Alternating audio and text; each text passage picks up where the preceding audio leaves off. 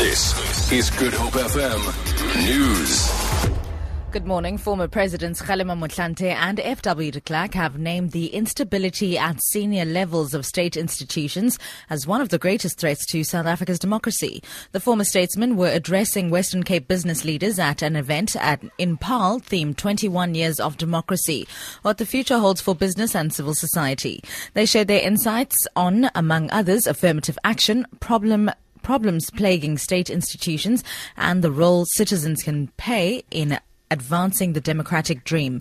Motlanthe says many of the gains made post-1994 are being slowly eroded through unstable government institutions. We need a state that is stable and efficient in order for us to consolidate democracy and to move this country forward. And therefore the high turnover at senior management level in the bureaucracy of government indicates or is indicative of failure to appreciate the importance of the state.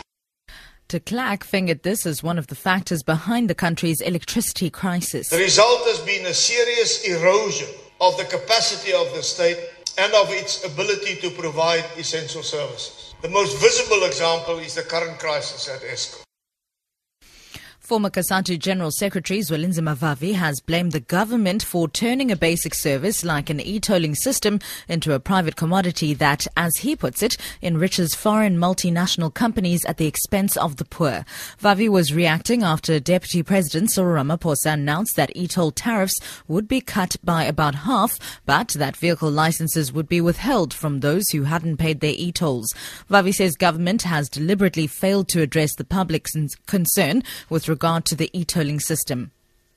What government is doing now is acting basically in cahoots with private firms to allow them to accumulate at the expense of its voters. And finally, Science and Technology Minister Naledi Pandor says her department is on track to meet all of its deadlines for the Meerkat project. The 64-antenna astronomical project at Carnarvon in the Northern Cape is set to be completed in 2017.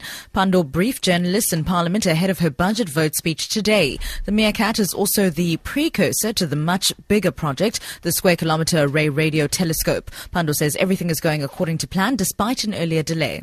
We remain on track with our timeframes for the Meerkat, as well as the timeframes set out for the SKA. So our Meerkat will have 64 antennae and will increase from 4 dishes to 32 in the 2015-16 financial year, and we will have completed the Meerkat by 20. For Good Hope FM News, I'm Sibs Matiela.